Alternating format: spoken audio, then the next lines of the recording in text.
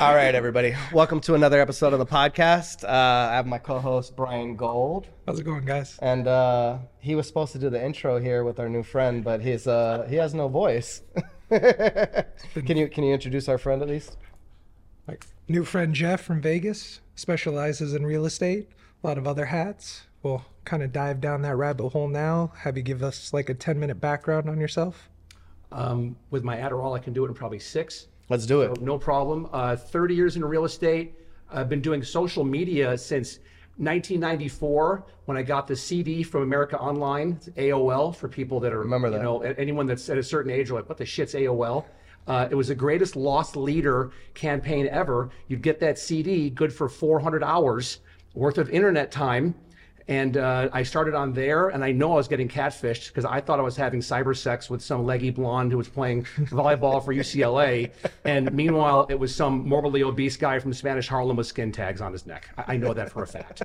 Don't care. Not gay, raging heterosexual, but that was my experimental phase, I tell people. If there was ever a time I was going to dabble, it was during my AOL time. Yeah. Yeah, no question whatsoever. I remember that because a friend of mine's mother, who was an older woman who was married, but she had all these fucking friends from all over the earth, and she was on AOL, and it was like a big thing in the household because it was the one central computer.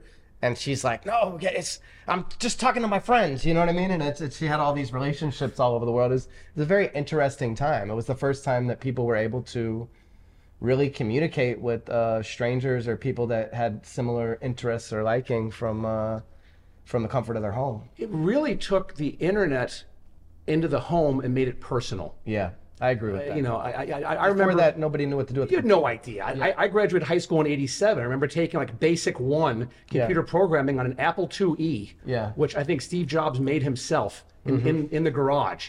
And all of a sudden, now it's you plug in your 9600 bits per second modem, and you're sitting there talking to somebody who you hope was a good-looking person, and they would, you know, there's no pictures, no nothing, but boy, I had a good time. Yeah. Ooh, it was fun.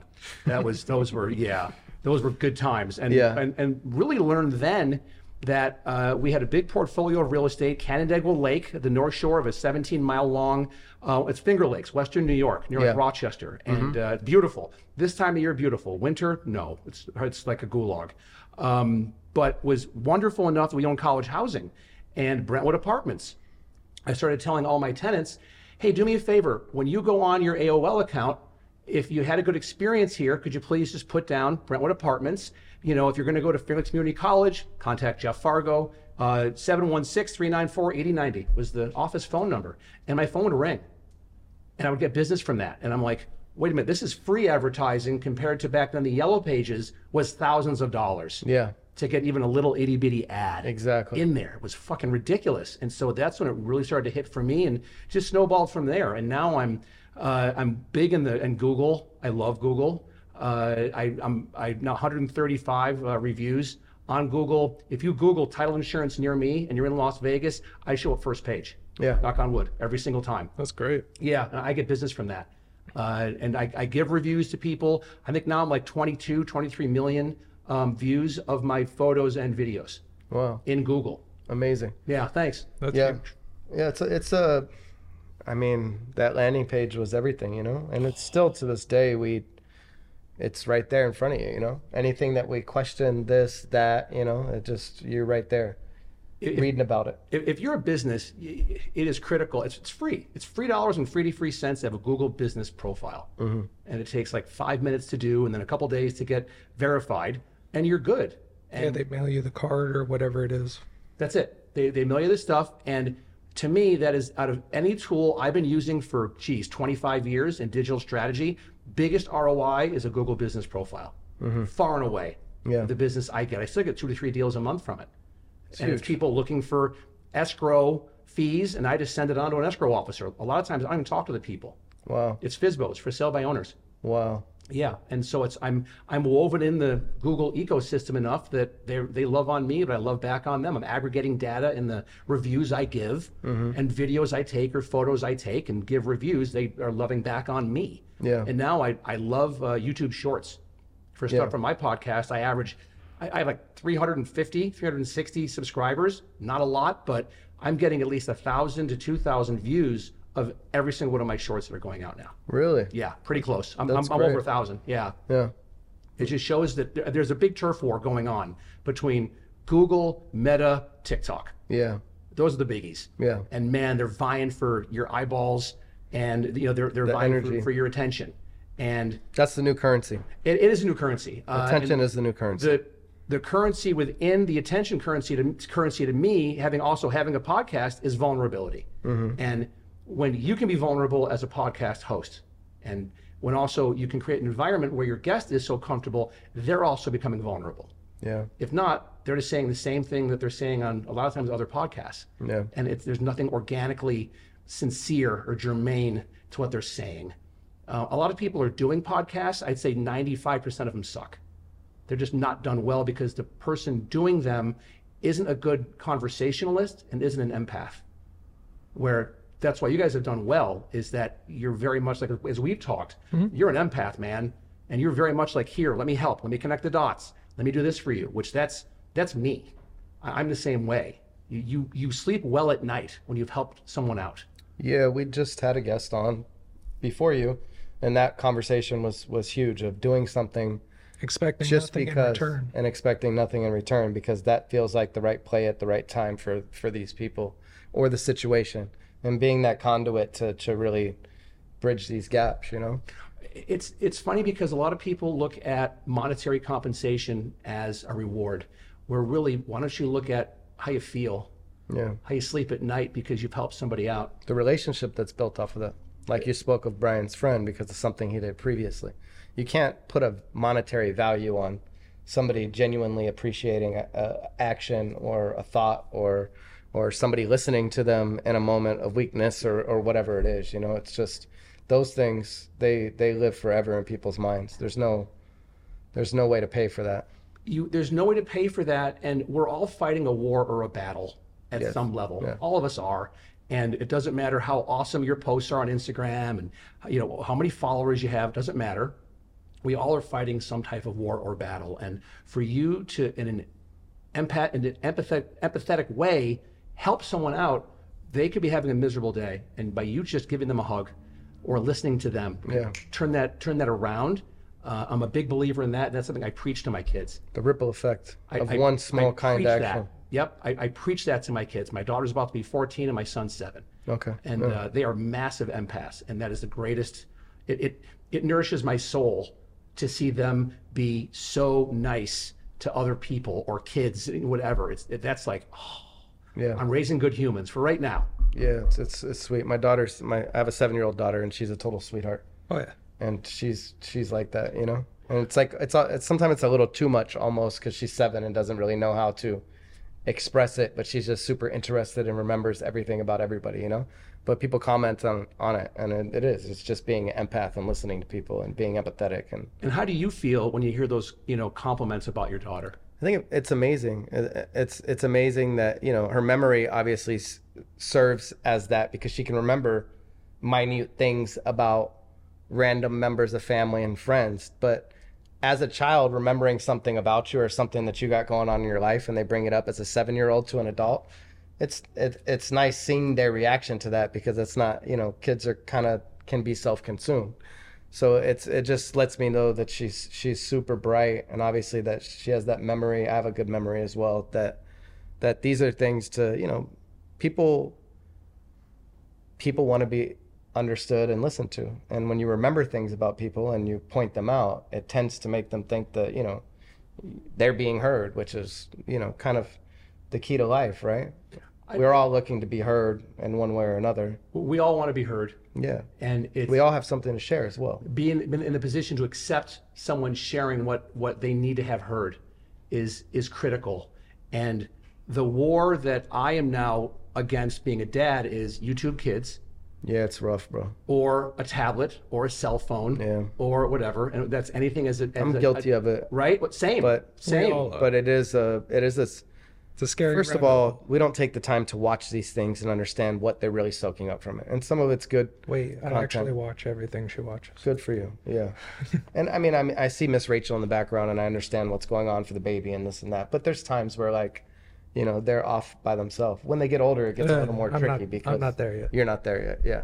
when they get into an age that they can go in their room and you're like, okay, I have a free moment to myself, this is when you have to start to worry. Because like the Roblox and these other games that they play that are all-inclusive little worlds, there's some other shit going on in there that you can't really have control of, you know? It is something that my daughter is very good. I mean, she's in now, like musical theater is her jam, and so she auditioned and got into a musical theater high school, LVA, in Vegas. I was raised by a Jewish life insurance salesman father from Queens, New York. So I have the best bullshit detector on the fucking planet, guys. I just do. I could tell within seconds. I could read body language. Before that one, Chris, what's his name, the CIA negotiator guy, before his book came out, I'm like, that's nice. I fucking knew that stuff at, 5 years old, taking the Staten Island ferry with my dad having Cracker Jacks. Like he taught me how to read people. The city that'll do that to you. Exactly. Yeah. And so from that and from my dad, now it's like even just by genetics, it's gone on to my daughter is so good that she can bullshit me a lot of times and I won't know that she is. And it scares me. I'm proud of her, but it scares the shit out of me at the same time because so far she's Luke Skywalker. She's gone to walk the good way of the Force so far. But man, when you have a talent like that, if she flips it, if all of a sudden Darth Sidious calls her and says, hey, let's talk, it's much better over here. That's the part that as a dad, you just hope that you've instilled upon them common sense enough to make the right decisions. The hardest thing in the world is having your kids fail. Yeah. My one video that's gone viral from my podcast was I talked about how I don't coddle my kids. I just don't. I'm not saying what I do is better than how you parent or anybody else, but I don't coddle my kids. And the first thing I always say is when they come in with a challenge, what do you think? You figure it out. When you've exhausted every option, then come back to me and let's work on it together. That is the hardest thing to do as a parent because most of the time parents just go, I'll do it. Solve it. Yeah. I've got it. And then let me get back to my thing. To invest the time to let your kids fail is so much better. And what I said, or succeed, and yes. And eventually they will. Yes. Even by multiple failures, you keep going. Yeah. But my theory, and I stand fast to this, is that not coddling my kid compared to someone that is helicoptering and just put a bubble around their kid. 10 years from now, if they're going for the same job, my kid's going to eat that kid's fucking lunch all day long in an interview, or even if they're working together and the boss sees that the one kid is always going to ask questions to help me, where my more of a growth mindset is my kid. Yeah. That's what that's the drum I am beating, and I'm politically independent. I don't give a fuck who's in Washington. Yeah, I'm pro-business, man. Just let's keep the train rolling. Let's keep the real estate business booming. And people are always looking to buy and sell and move somewhere. Yeah. So, I mean, right now, the best referral agent Las Vegas has is Gavin Newsom. Thank you. Thank you, Gavin, wherever you are. I don't know which camera, Gavin, that you're fucking watching, but I fucking love you. Just like I was getting catfished in AOL back in 93. I fucking love you, Gavin Newsom. And I'm trying to get Las Vegas Realtor Association, they should take 1% of all commissions and go to a fucking Happy Gilmore check to give him every year to reelect him governor of California for life, because 3 out of every 5 people a minute moving to Las Vegas are coming from Los Angeles County. Man, I saw a thing with Mr. Wonderful with Kevin the other day, and he's like, I don't do business in California or New York, and it's like we don't open businesses there, but you can't run a business from there. You know what I mean? It's like, how do you let Tesla leave?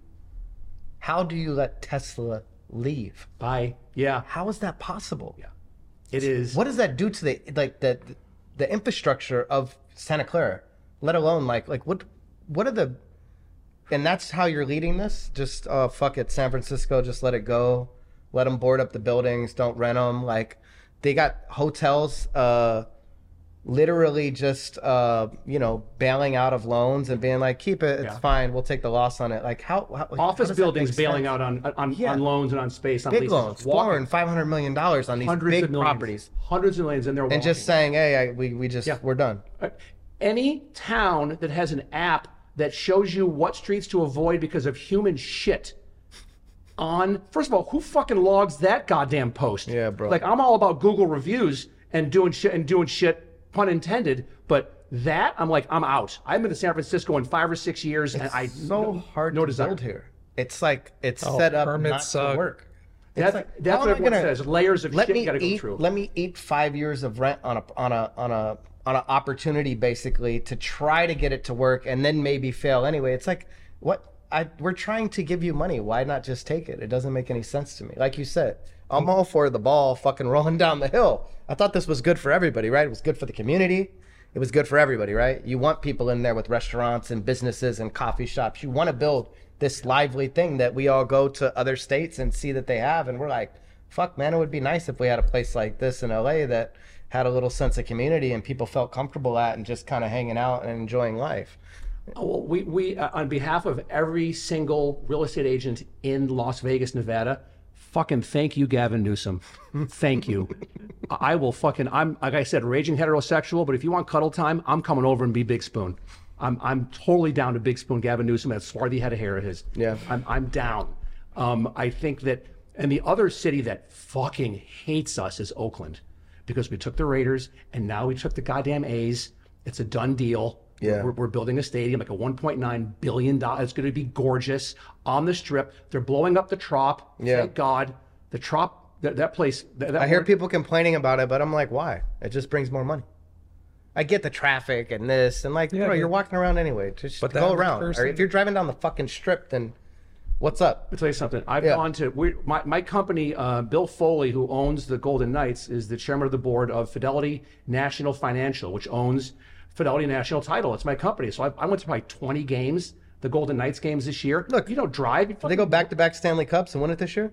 They won it. This is the first year they won it. Yeah, but were they in last year or the year before? Their first year, which I think was 17, they made it to the finals. Yeah, bro. Like, that's unheard of. So they won it this year. Yeah. And the thing is, there was no riots. Everybody was cheering and got shit-faced. The whole town was drunk for a week. Yeah. But there's, like, look at, like, Philly.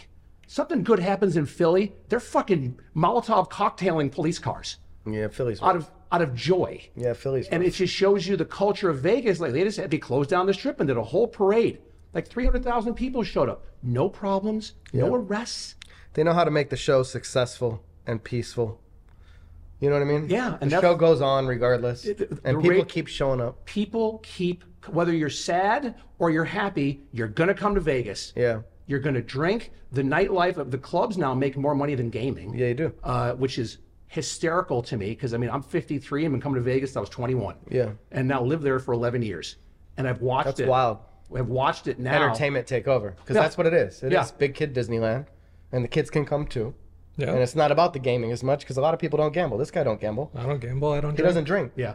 But I'll still go to Vegas and have a good time, eat good food. There's something for everybody. We have more 5-star restaurants than any other city in the world. The best restaurants in the world. And now I'll go to like premier restaurants, and I like the Vegas locations better than all the originals. I just go to Vegas for Carbone. Carbone in itself. Carbone's great. Carbone's great. Carbone's great. And I would rather, food-wise, like the New York environment of Carbone is something else. But the food is better in Vegas. Yeah. The food is better, and inside baseball for you.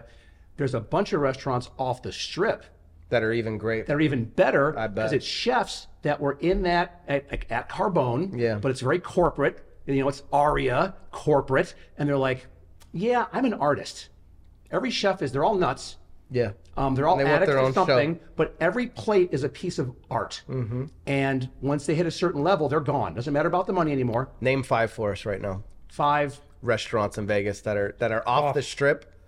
That you would say are just top tier. Echo and Rig, Cleaver, Herbs and Rye, Bootlegger is a great one. And then for brunch, I would go to Batiglia, which is off the Strip. It's in Green Valley Ranch, which is owned by Station Casinos, but it's a locals casino, 4-star property. Yeah. It's the official property of Jeffrey Mark Fargo. When I go for staycations, it's 20 minutes from my house. I'll take my kids there. Okay. And we love it. It's a good property. Yeah. And they have. Well, the 1-6 bonus is Hank's at Green Valley Ranch. They have the best dirty martinis on the fucking planet. Wow, I like dirty martinis. It's like Jesus Christ himself went, thou shalt make dirty martinis, boop, and touch fucking Hank's. Okay. Their happy hour, only thing better than dirty martini at Hank's is a dirty martini at Hank's at 50% off. And that's happy hour. Awesome. The glass is like iced over with shards of ice floating on top of the dirty martini. and they hand pack all the olives with blue cheese. Is Vegas the best city on earth, do you feel like? That's a great question. I've traveled a little bit. Sounds like you love it. I love Vegas. Yeah. But Vegas is, I'm ADHD, boom, boom, boom, let's go. It's a lot. It works with that, right? It fits it. Vegas has been very good to me. Yeah. Financially, friends, everything. Yeah. I've built and now, knock on wood, defend my brand. I'm done building it, really. It's going to do my thing. And this is, it kind of started to take off for me, which it's a blessing. It's not for everybody. That's why we're such a transient town. An average family lasts about 3.5 years in Las Vegas. Why do you think that is? Vices. They can't handle all the vices. Yeah. Where I live. Finding the balance. It's finding that balance. I go to Albertsons to do my grocery shopping. Well, there's slot machines there. Now, I walk past it, don't think twice about it, but there's always 2 or 3 people in there feeding those machines. Yeah. And those liquor stores, gas stations, 7-Elevens, the Harry Reid Airport. Gambling problem is a tough place to be. That's boozing. You don't want to be there. If you don't have control over your vices, you don't want to be there. But also, people think that when you live there, that you live on the Strip. I don't live on the fucking Strip. Yeah. I live 15 minutes away. But if you were to be in my house right now, when you walked out, you'd think like you're in Phoenix. Yeah. Or Albuquerque or any warm climate desert, environment. Beyond that, I like it there a lot. Yeah. And it can be very good to you. There's solid people there. It's a very small town when you get to know, especially in the real estate industry. We all know who we are. We know who's good. We know who's full of shit. There's a few people now that have an audience on social media, but boy, you've got 100,000 followers, but only 6,000 people or 400 people are looking at your reels. Yeah. What's going on with that? Telltale sign, huh? Telltale, and that I'm teaching a lot of people about that. How to pay attention to content. How to pay attention to content. How to pay attention to who to listen to. How to really quantify who you're going to spend your time listening to. Yeah. Because you can so easily now buy an audience that you look at how many people are commenting. Yeah. How many people are viewing. Look at the engagement that's going on. I'm here for the comments. Comment section is my favorite part about social. So here's my bomb. I don't even have to say anything. I can just be in there, just living in it. Well, like the post we did with Emily, that comment section went wild. Yeah, it was wild. Yeah. And that helps. And then that probably post, I'm sure, went viral. Oh, it hit right? 1.5 million views, 2,500 comments. And that's the part that I love.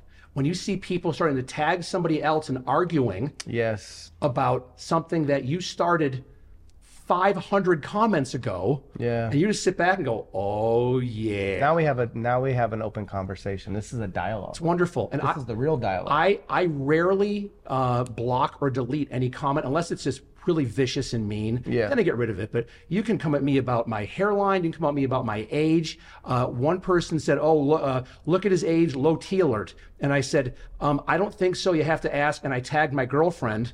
And then she went right in and goes, "Oh no, his testosterone is just fine." Yeah. Which was hysterical.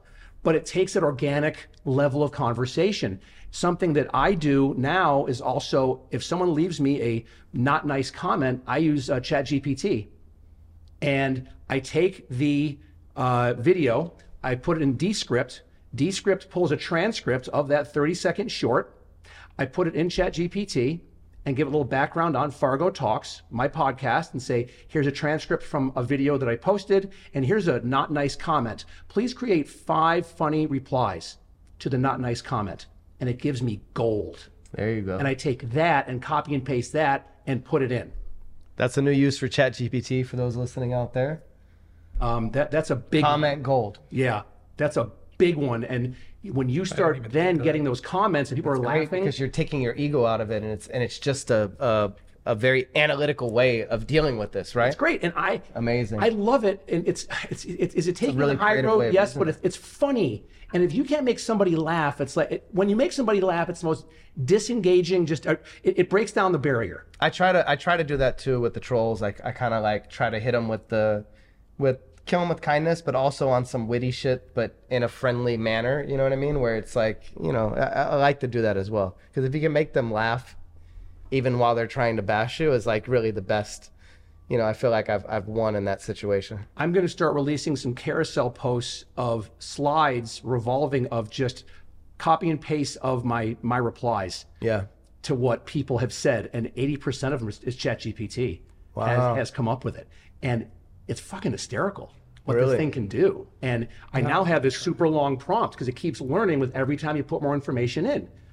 So it just knows that it's a podcast. I'm located in Las Vegas. I want to keep it funny. I don't want to hurt anybody. Let's just keep it, super light. And it comes up with wonderful suggestions. And I say, come up with 5.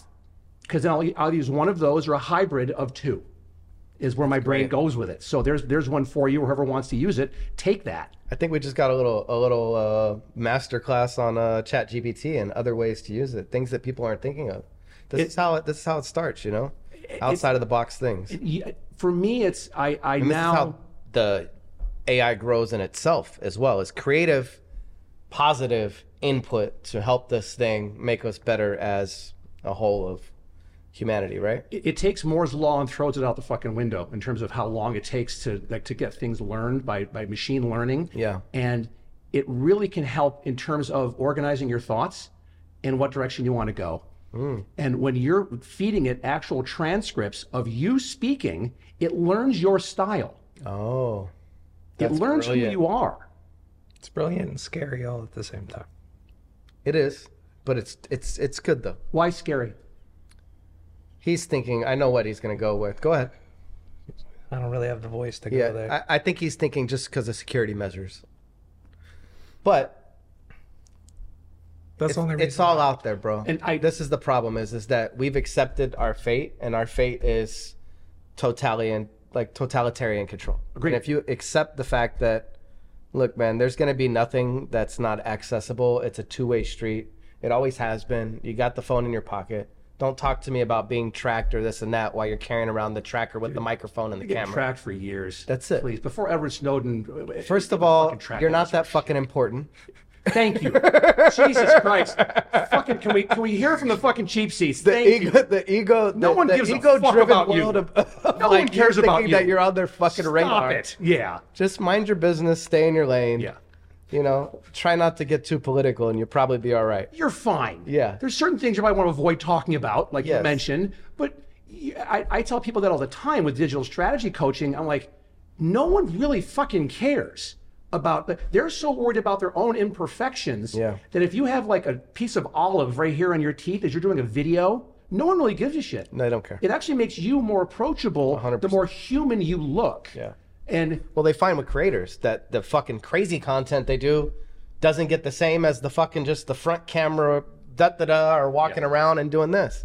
There's way more engagement off of low quality, low cost, low production media. value. Low production value. Yeah, it works. He tells me all the time, use my phone instead of his camera. Right. We're both. LA is very similar to Vegas in terms of that looks are very important to people. Yeah. Especially younger kids. A lot of it, women work in the industry. At a day club or whatever, and now all of a sudden they go into real estate, and they feel like they've got to have their makeup right and all that. Which that's wonderful. Embrace your beauty, but you know what? It's just as good as you just came out of a workout and women don't sweat, they glow. I learned that one. And so if you're glowing, you got a baseball cap on with a ponytail sticking out the back, hop on a video. Then with no makeup on, talk to me. Because then I feel feel that you're more approachable to me and I am to you. There's some great game right there, guys. If that is approachable, that does translate. Listen to a man for once, maybe, if that's the attention you're trying to get. You can start there. I think we both are male and female are both guilty of that, of thinking that we know what the other one wants and not really listening to the other side of the coin or approaching that market the same, Just listen. Yeah, that's it. And it's okay if you stutter or stammer. One of the best watched videos that I've ever seen are bloopers. Mm-hmm. Remember like the old Burt Reynolds movies, like Gumball Rally with Dom DeLuise? We love that, bro. At the end, when they're rolling the credits, they play the fucking bloopers. And Burt Reynolds had one of the, blessed, rest his soul, one of the best giggle laughs of all time. That laugh of his. It's real. And you smile and get goosebumps when you think about that. Yeah. And any of their movies that they did, they'd always run blooper reels at the end. And I'd always sit and watch the, credits roll. Me and my kids, we still watch like America's Funniest Home Videos. My son's like 4 and he'll be like, Dad, put on funny videos. And he's just like 5 now. 5 now. He just turned 5 yesterday. we'll watch it, and it's like great time because it's light. Nobody has to think too much, and we all sit there and enjoy it. And it's like this nice little precursor before we go to sleep. On Burt Reynolds, he was a cool ass dude. I did a episode of Evening Shade when I was a kid, so I actually got to work with him. He was pretty cool. Dude, I mean, like, him and Boogie Nights. Yeah, amazing. Come on. Yeah. Come on. Yeah. And nobody could rock a hairpiece and get away with it like Burt Reynolds. Yeah. I mean, he knocked that out of the park. He got a pass. It's actually funny. That's my oldest daughter. Her mom is Bill Emerson, is who the character that he played. Burt played Bill Emerson in the movie. That's the character that he played in Boogie Nights, and that's her godfather, actually. That's hysterical. Yeah, her mom was like a script supervisor in the porn industry. John Holmes was her best friend. Crazy LA cocaine stories. It was a wild time. But yeah, that movie was really kind of there too, you know? I learned that I wasn't gay at about 11 years old. My dad had on beta those young girls, Tracy Lords, John Holmes, Ron Jeremy. It was like a murderer's row of porn stars. Mm-hmm. It was like the 99 Yankees. The beta. But my dad, God bless him, a Jew. When they really used to shoot him. What he did was he got VHS and beta at the same time to hedge his bet. He didn't know which one was going to take off. I remember that with the DVDs and the Blu-rays and this laser discs. The laser discs, the giant fucking laser discs they had. So yeah, my dad would have that. There's always competition that we forget about. Oh please! And my parents split up, and I'd sleep on the couch. Thank God, only child, and my dad would be asleep, and I'd sneak over and put in those young girls and rub one out. It's fucking wonderful. Loved it. Tracy Lord's getting fucking destroyed by John Holmes. Yeah, John Holmes is a monster, bro. God bless his heart with his fucking 6D cell Maglite cock. Yeah, I'm half Irish, so it's like I got nothing. I got nothing. I have nothing but quick wit. That's it. He was a trip, man. Val Kilmer did a good job playing him in that film that he did too. I saw that. Yeah, he did a good job. Val Kilmer. What was that, Wonderland, right? Wonderland. Yeah. Was phenomenal. It was a great film. And that's a guy that could just, I mean, Heist. Him and Heist. I have a buddy, Richie, who's on the tactical for SWAT in Metro, and he said that there's certain units and military units that watch that the bank shootout scene when he's changing the clip. It's on an AR-15. I think it's like an AK-47 he's got, and no HK. Sorry, it's HK-91. And how he changes and racks a load is so fast, and it's not. There's no CGI. He was great in Heat too. He was great in Heat. That's another big. Heat. That was it. Heat. I'm sorry. Yeah, that's one of the best gunfights ever, bro. On film. I remember seeing it. Military units watch that. Yeah, I remember seeing it. Well, the North Hollywood shootout happened right after that. Yeah. That happened precursor to it, actually. Yes, the Heat came out because a friend of mine I was working with, his dad was a cinematographer at the time. We were doing a film together, and his dad was in the academy, so he would get all the screeners. And this is when they were on VHS. So getting the screeners on VHS, that was a big fucking deal because nobody had access to any of this shit, and you just got dropped all of the films for the year, basically. And if they came out like where they were going to get voted on, this shit might not hit the theaters for months, and you're already watching it. So I remember seeing Heat. It had a profound effect on me, that film. What a great movie, yeah. Michael Mann? Michael Mann, yep. Oh, I mean, come on, man. Yeah. Just the way his lighting and how it's dark. That storytelling was so great for that film. And a fun fact for you. It went really in there, too, you know? Tom Sizemore, who was in it, who's like one of my favorite actors. Yeah, he's an amazing actor, bro. Was back when I was married. I'm with my wife at the time and our friends. We came from Vegas to here. We're in West Hollywood, and we go to the bathroom in a pizza place. And our friend Paula comes out, and she goes, "I found a wallet." I'm like, "Here, give it to me." Tom Sizemore. It's Tom Sizemore's wallet. Out of here. It had his credit cards. It's a Tom Sizemore. It had a whole thing. And the funniest part was, it had a business card of a banker, a woman banker, and on it he wrote "cunt." I can't make this shit up. We go to the nearest police station. I go here. This is someone famous's wallet. You might want to reach out to him. And then literally about 2 days later, he finds me on Facebook and sends me a message and says, "Hey man, thanks so much." He did like a tweet going, "Jeff Fargo's awesome, blah, blah, blah." And I'm like, "Wow. You're ever in Vegas, I don't know if you're sober or not sober, but you want to hang out and have dinner or whatever, would love to connect with you." And so that was it. But it was super cool. Yeah, he's a cool my little like brush with Tom Sizemore, and saw his balance in his ATM. That's all I'm going to say. Sometimes keeping your eyes open creates opportunities. That was crazy. That was I'm like, it's fucking Tom Sizemore's wallet. Yeah, and he wild. left it in a bathroom and in a pizzeria in West Hollywood, like 7 years ago. I wonder what he was doing in there. Thank you. No idea. Didn't have a black light or a dog to sniff. Didn't want to know. But I'm a fan of his work. And set his wallet down in the bathroom. And he put his wallet down, and it was on the floor, and in a unisex bathroom. Interesting. Which was fucking hysterical. The one thing going back to not hacks, but how to grow on social media, like when I'm using ChatGPT. Something else I know this works. When you get a video and you're at 50 to 100,000 plays, so it's starting to roll, at least 50,000. And you start to see people are sharing it to their stories. And you see that little thing at the top. Every time, what I do is I say thanks, little fist pump emoji, and then I give it the clappy hands thing that goes up, and I give it a little heart. So I'm engaging with those people. Yes. And I do it now. It's still rolling. So I do it 15, 20 times a day. Yeah. I still do it, give those people love. And if they reply back going, preach on, brother, whatever, I have a quick key thing. I hit TT, and it shows up, here's more good stuff, and there's a link to my YouTube channel. Yeah, it's we forget that it's social media, and you're supposed to be social. Yeah. I've gotten more following from just commenting on people and telling them thank you and sending them personal messages. Every year on my birthday, people send me the birthday messages, and I individually go through and respond to everybody. And my wife said, why don't you just respond with like a stock thing? And I was like, well, a lot of these people I know personally or know me, and we have some type of background convo, and I want everything to be unique to that situation or unique to that, because it's got to be personal, right? And I take the time to reply to everybody. It usually takes me like the whole day on my birthday, actually. But I do that because, I want to be engaged with the people that are taking the time to engage with me. What that means to them, because you're someone that they've watched you, and you're part of their life. Yeah. With the work you've done. Thank you. You're welcome. Yeah. That's like so fucking cool. Yeah. And I'm not blowing smoke up your skirt, man, but for you to take the time, Yeah. one day out of the year to go thank you. Yeah. Like we talked about before, somebody could be, I guarantee you, of the hundreds of people you're doing that to, they're having a bad day. They just got to fight with their wife. They backed over the fucking family guinea pig when they were going to work that day in the driveway. For you to say thank you, a little emoji.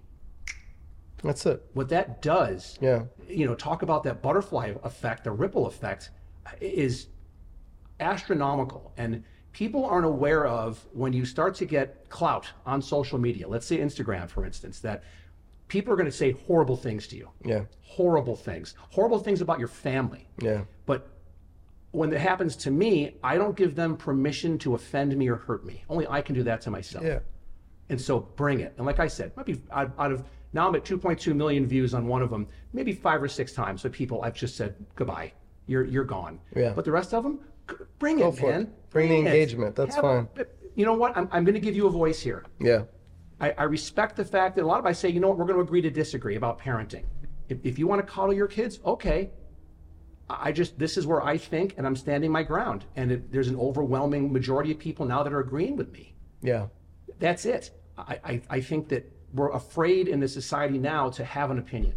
Yeah, it's a shame that we've gotten to the point where people are scared to have an opinion or scared to voice their actual opinion because they feel like they're going to be scrutinized or in fear of losing their livelihood or anything or any number of things, especially with the public platform. And you look at like Gen X, we don't give a fuck at all. Once you feel solid in your role and you have a business of your own that you know that doesn't really affect you, I think it's different the way that that people you approach it from that situation is that this is who I am, and people that fuck with me will, and the people that don't, then it is what it is. If you're consistently open and honest and vulnerable, on a video setting like this, you are, like I said before, you're breathing rarefied air. Yeah. Because you're so unique to all the other noise that's going on. Well, I know when I speak about my family and I get the calls or the text or somebody heard or actually listened to an episode and took some little thing I said. Didn't Paige listen to one? Yeah, Paige probably did. And I've posted things, but my mom hit me about something about her that was negative, and then like a month later hit me about something that was super positive or something that I posted that was like supporting her and something. But it's like, I think she said like, don't ever try to use me to make money like that or something. And I'm like, well, first of all, there's no money to be made. Second of all, like, that's my reality and my truth, right? So you can't, that's the vulnerability of understanding it. So it wasn't about you. You're owning your words. That's me speaking my reality, right? And that's really cool when you can speak your reality. And that doesn't mean I'm judging you. It's this not means judgment. This is my perception and that's why people of what that is. So fucking sensitive now for shit. And I'm just like, I'm just saying what I'm thinking. Yeah. I'm not saying it to hurt you. Mm-hmm. If you're hurt by my words, you're letting yourself be hurt. 100%. Was something ringing with that? You're validating that if that's the way you're taking it. And that's 99% of any negative comment I get on any of my social media platforms. It's usually somebody that has, that you can't even comment back sometimes. It's like or it's a private comment. I swear, weird. Sometimes also it's bots. I swear to God, it's Putin or somebody with fucking bots. Just to get in. Shit. He's fucking sitting there shirtless on a fucking horse with judo, fucking doing his thing, cocksucker. And he's got some motherfuckers that are in there with buying us to make us feel bad about ourselves. If Elon has enough time to respond to all this shit on Twitter, then Putin definitely has enough time to be running a worldwide bot program. Listen, everyone thinks Vladimir's got cancer. Fuck that. He's botting. He's fucking he's the biggest internet troll in the world. Fuck yes. He's got a fucking, like, it's something like out of Gravity Falls. He's got a whole fucking wall of TVs. It's all monitors, like the fucking Matrix. He's just looking at fucking comments and going at people. That's what Vladimir Putin's doing. That would be a good skit. And we might not be far off. That's the scary part. I think it's very scary. I think it's very true that either him... What do they say?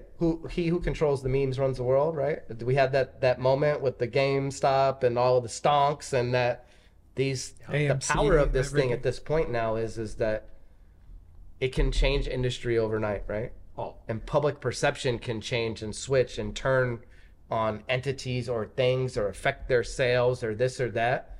Everybody is aware that this is dangerous and this can unite people in a certain way, and that the people do have power in a sense that now we can give our attention to things, and through that attention it can get the CEO's attention, if it's by stock price or whatever it is. But the powers that be are definitely paying attention, and if we think they're not playing firsthand, then they are, for sure. I think they're paying attention. I think that I'm a hopeless optimist with stuff. Me too. Right? And I think there's more good people in the world than bad. Yeah. I just do. And I've seen it. I've seen it in real life. I don't think people are bright enough for a lot of the conspiracy shit that goes on either. Just as a general whole, I'm like, fuck, I've met all types of people, like really talented, successful people, and I start to think about shit, and I'm like, no fucking way. It's just, we're not that smart, bro. Well, it's like we said before, we don't matter that much. And we don't matter that much either. We really don't. No. And I don't think I do. And why millions of people are now watching my shit, I'm humbled by that. I'm flattered by that. But also I'm like, okay, if Zuckerberg one day was like, I'm done, I'm turning the fucking switch off for Meta. Okay. I'm fine I'll with live, that. bro, yeah. I'm just fine. I've got 2 genetically superior children. My kids are so fucking cute. They belong in picture frames at Hobby Lobby. There you go. They're fucking beautiful, and I love them. I'm an active dad in their lives. My ex and I get along really well. There's no drama. They see that, and I'm in love. I'm dating a girl in Tampa. We're doing a long distance thing. I'm good. How do you make that work? We see each other about once a month, and we make it work. Yeah. We talk on the phone all the time. I'm up at 5 o'clock every morning. I walk over 5 miles almost every morning. Really? She's the first call I make. Wow. And with the distance in time, she's a nurse, and she works graves. So she's just getting off and driving home usually when I'm calling her. Beautiful. And so we talk FaceTime, but it makes the time we're together even better. Yeah. My best friend of 30 years, his son got married in Charlotte last month. So Brandy flew up and we spent 4 days together. Best 4 days ever. Awesome. It was awesome. Her and I are going on a cruise in a week from, this coming Saturday. Nice. A week from Saturday we're going, and it's 18 and up. Virgin Cruises. Thank you, Richard Branson. Yeah. No kids. Where are you going? Out of Miami, and we're going to have sex for 5 days. I don't fucking care where we're going. Dope. I don't fucking care. I'm balls deep for fucking 5 days. Don't care. Don't fucking care where we're going. Good. We could be going to fucking North Pole. Don't care. The boat's a good place for that too. Yeah. and she's sending me now all these short form videos. You don't have to go anywhere. It's all that closeness and right the range, there. and you're just chilling. You're right there. It makes things, they're cool. Yeah, Dude, cruises are cool.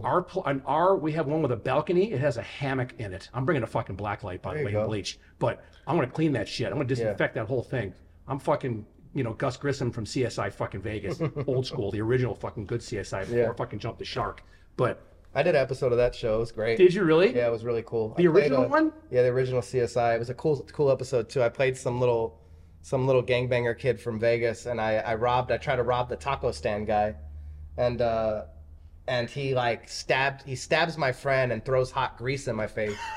And so I go steal a Hummer, and I'm gonna run over his taco stand, but some dude pulls out in front of me, and I run over his car and get him. So Grisham and homeboy come to the hospital, and they catch me there, on the hospital bed, Lawrence LaFontaine. And I turn around and they say, this and that, it was a pretty cool episode. Please find that clip. Please find that clip and play that. Yeah. And take that as a short, and please play that over. That would be awesome. I want to see that. One. It's so cool. I'm sitting there and it's like, story. I'm just like, fuck, man. Everybody knows that taco guy in my hood. To get punked by his old ass and not doing anything. And they said, well, that might be the dumbest thing we've ever heard. Crying. It was fun to shoot though. It was a cool production. That's it's stuff like that I love hanging out with. I mean, you get the references, pop culture stuff. That's my brain. Yeah, that's how I am too. And I'm talking to people now. Like if I'm talking to someone in their 30s, they're looking at me like, what? Well, we used to before the internet. We used to just scream like Chappelle quotes and like movie quotes at each other, Anchorman and all these movies and stuff. So that was like my thing with our friends. It was either music or like pop culture, like comedy reference. So I'm very witty on that like front, and I love to have those banters with people. It's actually, fun fact, I have nothing like you do. Met Dave Chappelle last year. Oh, did you? I've never met Dave. Yeah. Big fan. My favorite property in all of Las Vegas is the Waldorf Astoria, right next to Aria. Yeah. No gaming, phenomenal place. Took my kids there for a staycation last year, and then I was single. So I'm there with my kids. I play with my kids, but I'm looking over and there's this ridiculously hot chick in a bikini. Whenever I'm making my kids laugh, she was laughing. Game over. Then I knew. Then it's like, come on. And he was there that next day, and she was there too. And he was in the cafe. It's open air, and I see him, and I'm like, he's the greatest comic in the world, right now. Ever. My opinion, and ever. Yeah, and I grew up with listening to Pryor, Carlin, like Eddie Murphy. That's who I grew up with. Yeah. And there's none better than, it's like savant level stuff is Chappelle. And so I walked up to him. I stayed about 15 feet away because it's right after the Hollywood Bowl thing happened where he got assaulted on stage. It was just him and another guy. He was wearing a t-shirt for one of his concerts with some other guy on it. Like no swag, no posse, eating lunch. I said, hey, Dave, I just want to thank you for your humor is helping me now and has helped me get through my divorce. And he was touched. He's like, man, I'm sorry. He goes, thank you. He goes, I'm so sorry about your divorce. I go, don't be sorry. I'm about to pull that piece of ass out of here tomorrow. And he laughed his ass off. Good. And I made the greatest comic in history laugh. That's dope. I'm like, Lord, take me now. Yeah. I'm what good. What a great thing. Amazing interaction. It was so cool. And then I bounced. I left on a Costanza, left on a high note. That was it. Didn't overstay my welcome. And that was it. But it was so cool to interact with him. And he's approachable. Yeah. But didn't ask to get a photo. I just don't do that. No, I don't do it either. With anybody who is of notoriety, it's like I know what it's like to be like, that person. So I don't want to be. I'm not like to be Dave, but I know what it's like to be like, damn, I got shit to do right now. I don't really have time, but you know what I mean? But I do still like to, like, anytime I see somebody that I know, or maybe we talk online and we don't know each other personally, and then I don't like reach out to them, and that I'm mad about it later. So I try to take those opportunities as opportunities to have these amazing interactions and experiences with cool people, People are people. It's good to hear. It's like a Haley's Comet moment when you're going to run into Dave Chappelle at the fucking pool at the Waldorf Astoria in Vegas. And he's there with this one other guy, and you make both of them laugh. Yeah. It was just a really cool interaction that it wasn't filmed. There's no recording of it, nothing, but I've got it here forever. That's right. And I will recite that story all the time. How do you feel about that as being a parent while we're on that subject of like, how do you feel? Because you come from a time like we come from where everybody didn't have a fucking camera in everybody's face constantly, or like we'd go to the show or the game and now they're like, you don't even watch anything anymore because everybody's trying to film it to like put it on their social or to have that moment, right? Do you feel like we've lost like the presence of being in these moments and really getting to experience them? What he said. Yeah. Yeah. Yes.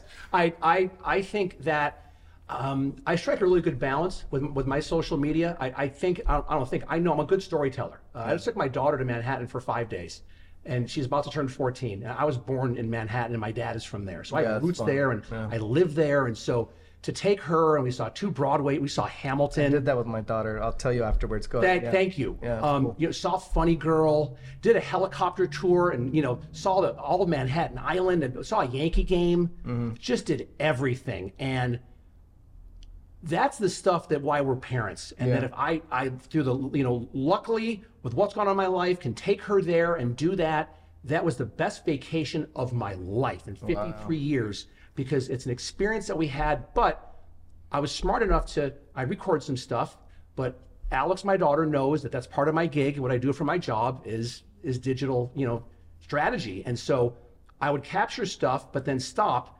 We'd go all morning, you walk. It's Manhattan, go back to the hotel in Midtown. Then I would post. Yeah. And I know my audience on all the channels. I would only post the New York stuff on Facebook, my personal stuff, and then Instagram stories. Yeah. And that's where I put it.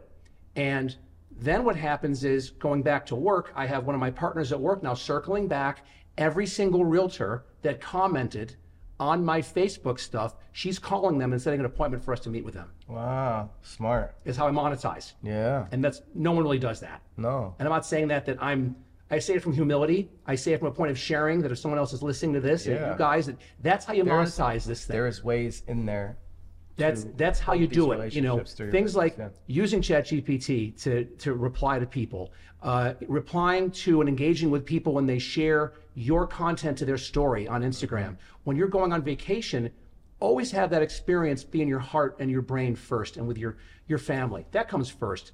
But if you can capture some of that without throwing shade on the actual experience itself, do it. And it can be done. Yeah. You just have to have that internal, barometer of this is too much. And there's times my daughter, like, Dad, get off. Like, how many times does a 13-year-old girl say to her 53-year-old dad, get off your phone? Yeah. It's usually the other way around. It is. And so my kids are very good with that they'll tell me, I'll get off it and do that. So I think that I love what Rogan is doing with the Mothership in Austin. His comedy club is no cell phones. Yeah, that's dope. I like that too.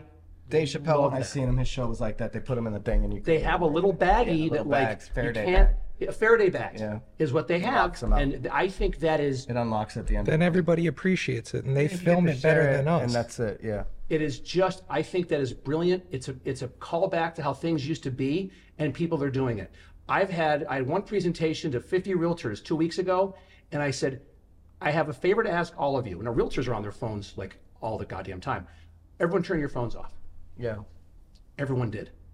Every one of them did. No one said, fuck you, I'm leaving. No, I'm not turning my phone off. Everyone turned their phones off to listen to my presentation, what I had to share with them about social media. Wow. And so people will do it. Yeah. So it's a long answer to a short question, but I'm all for that. Yeah. I'm all for unplugging, knowing when to plug in and when not to. That's the tricky part. Yeah, my phone was getting hot in my pocket. It was on the camera. Hey, that's called the second date where I come from, but that's okay. Yeah, I got to do the trip to New York with my daughter. I did a thing out there, and we went and saw Bronx Tale, and Chaz Palminteri was actually playing himself, which was incredible. It was really cool. It was a cool moment, though. And she was I think she was like 16 at the time, and I happened to do some what the hell was it? I think it was, what's the show they do on Dateline where like, they set up little things and then like see if regular people will stop or intervene. You know what I'm talking about? Oh, that's John, Mexican guy. Yeah. He's cool. John Quinones. Yeah, and the show. So I did a show and I played one of the guys. I played some kid's dad, and it was that a thing. It was fun. But I got to take my daughter on that trip and experience Manhattan with her. It was her first time. It was a good experience. I have said this. I'll sing it from the rooftops. That if you have a daughter. Mm-hmm. That's the best daddy-daughter trip you can do. is go to New York City. Yeah. For like 4 or 5 days. Yeah.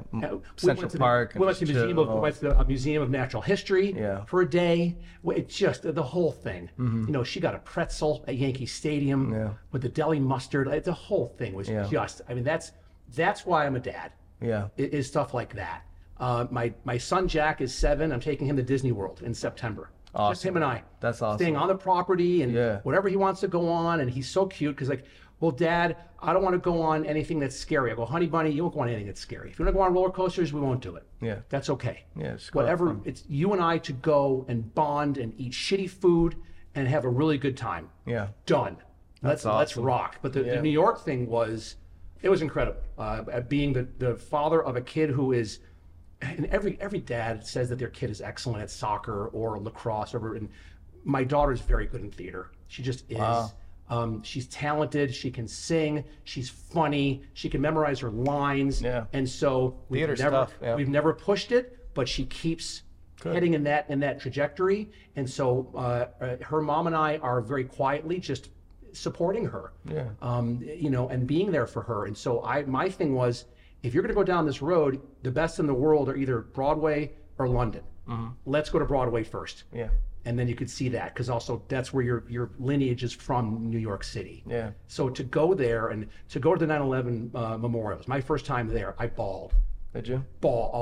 I fucking bawled. A lot of energy there, huh? A lot. Yeah. It's a very heavy place. Yeah. And I mean, I was up in Canandaigua, New York when it happened, remembered, and have friends that were very close to losing their lives, or I have friends that lost people. Yeah. One of my very dear friends lost her brother-in-law, was there.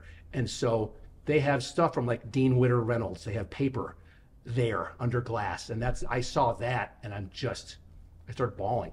Yeah. It was a very cathartic experience to just, everyone should go through and see that. Yeah. It was a very heavy moment. I know we were all, I remember the morning it happened and I was up for some odd reason and watched the fucking first plane hit and then the second. So it was like I was watching the news and actually seeing live. It was a very, very surreal moment. It was a surreal moment. Yeah. And I asked, we're in it, and I asked my daughter, honey, I go, you've learned about this in school? No, not really. No, they don't talk about it. They like just kind of glance over it, and that's it. I'm like, it's just the biggest terrorist attack ever on U.S. soil. Yeah. And it happened in 2001. Yeah. It happened 20 years ago. Like, it wasn't that long ago when it happened. I can't believe it, but it's happening. So for me to be the conduit, and I didn't say a word, whether anti, pro, whatever, all I did was say, we have to go to this.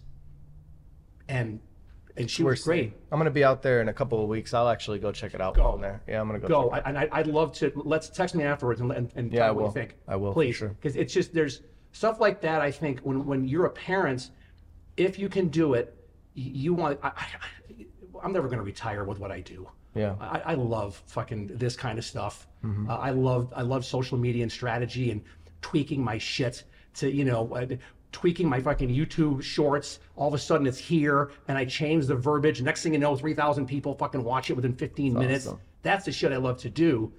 But for me, it's having the financial means to take my kids to have experiences. Yeah. That's big. That is my role, my stewardship of being a father over my children, is to give them experiences, because I have no faith right now in the educational system of the United States of America. Yeah, you're right. None. And we lead more than ever. We need to be present in our children's lives because they're not being cared for greatly. They're not, and there's not a lot of sense of community anymore. It's technology. It is. Yeah. I always say that first responders and teachers should be the highest paid people in any sector. Of course. And they're shit on. That's because it makes sense, right? Right. That just makes sense. But it's for some reason, some way. You set the bar a different way, you get different talent. Yeah.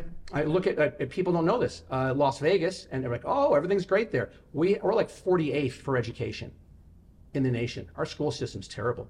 Yeah. You have to go to private school. We're lucky that we're in an area that all the feeder schools are great. And my oldest now, she goes to a charter school, which is great through the school district, but most of them suck. The healthcare system in Vegas is not great. Yeah. A lot of people come to LA when they have a serious medical procedure to get done. Yeah. They'll come here to get it done because things are not great in Vegas. Why? Don't know. Some money is used elsewhere. Huh? The money is used elsewhere. Well, the money is it's Yeah. the money is used elsewhere. Yeah. Is what I know. But now it's like Mark Wahlberg has moved to Las Vegas, Yeah, that's exciting. which is, oh my God. Building a studio out there. That's cool. He's doing Hollywood 2.0. Like, Yeah. Sony's coming. Yeah. That's a done deal. He was up, and I have a friend of mine who's a state assemblywoman, and she's like, he was there. He's going to be getting tax credits.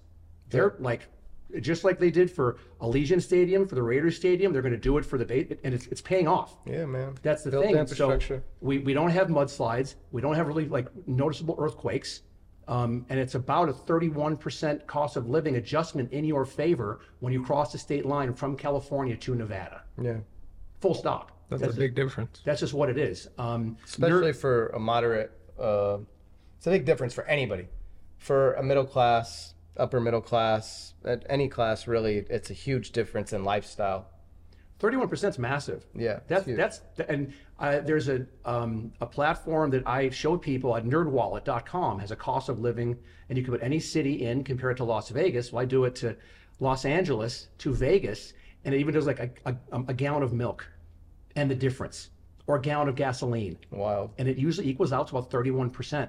Wild. More expensive here in California, but also it's beautiful here. Yeah. You know, I went to Balboa Lake, Lake Balboa, whatever, with a swan. I was there for an hour and a half.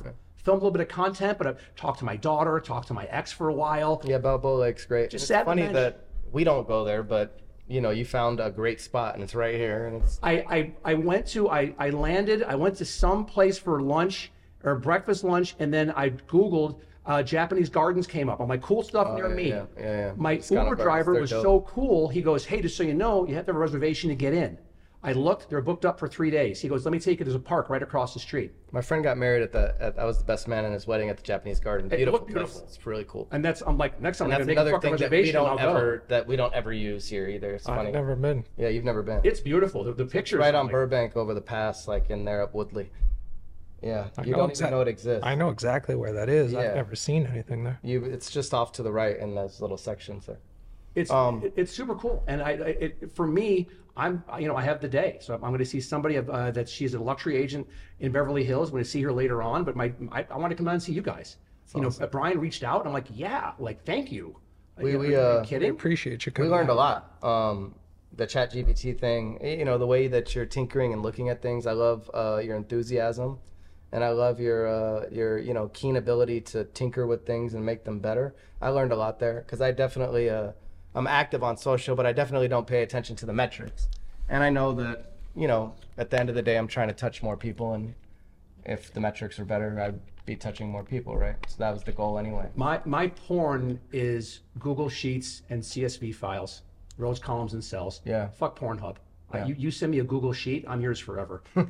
You send me a shareable Excel doc, Yeah. I will leave my girlfriend for you. Like that's the stuff I live for, and I am looking at my data all the time. I'm testing and measuring what content works and what doesn't. Yeah. And knock on wood, so far it's done pretty well, and I'm open source. I share with everybody that'll listen. While we're on the sharing subject, where can people find you at? Jeff.Fargo, just like Wells Fargo, but no relation. If I was, I wouldn't be sitting here talking to you motherfuckers. I'll tell you that much right now. I love you both.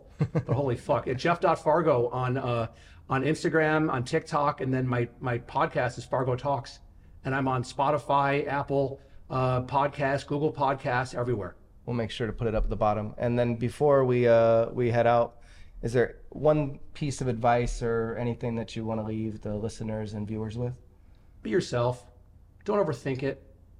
People are so worried about their own imperfections that they really don't care about any self-imposed imperfections that you have. Lead with vulnerability and honesty in your life, regardless of social media. Yeah. Just be true to listen to your gut. Yeah. It's usually right. It usually is. It usually is. Well, we appreciate your time. Thank you for coming out, My sir. pleasure. Yeah. Thank you for Anytime. being here with us. You have an open It's nice invite to in meet Vegas you. whenever you guys are in town. to hop I'm on gonna come mine. look you up. We'll go to one of those restaurants. Done. For sure. Done. Yeah. Thanks, Jeff. Appreciate you, bro. My pleasure. Like, comment, subscribe. We'll see you on the next one.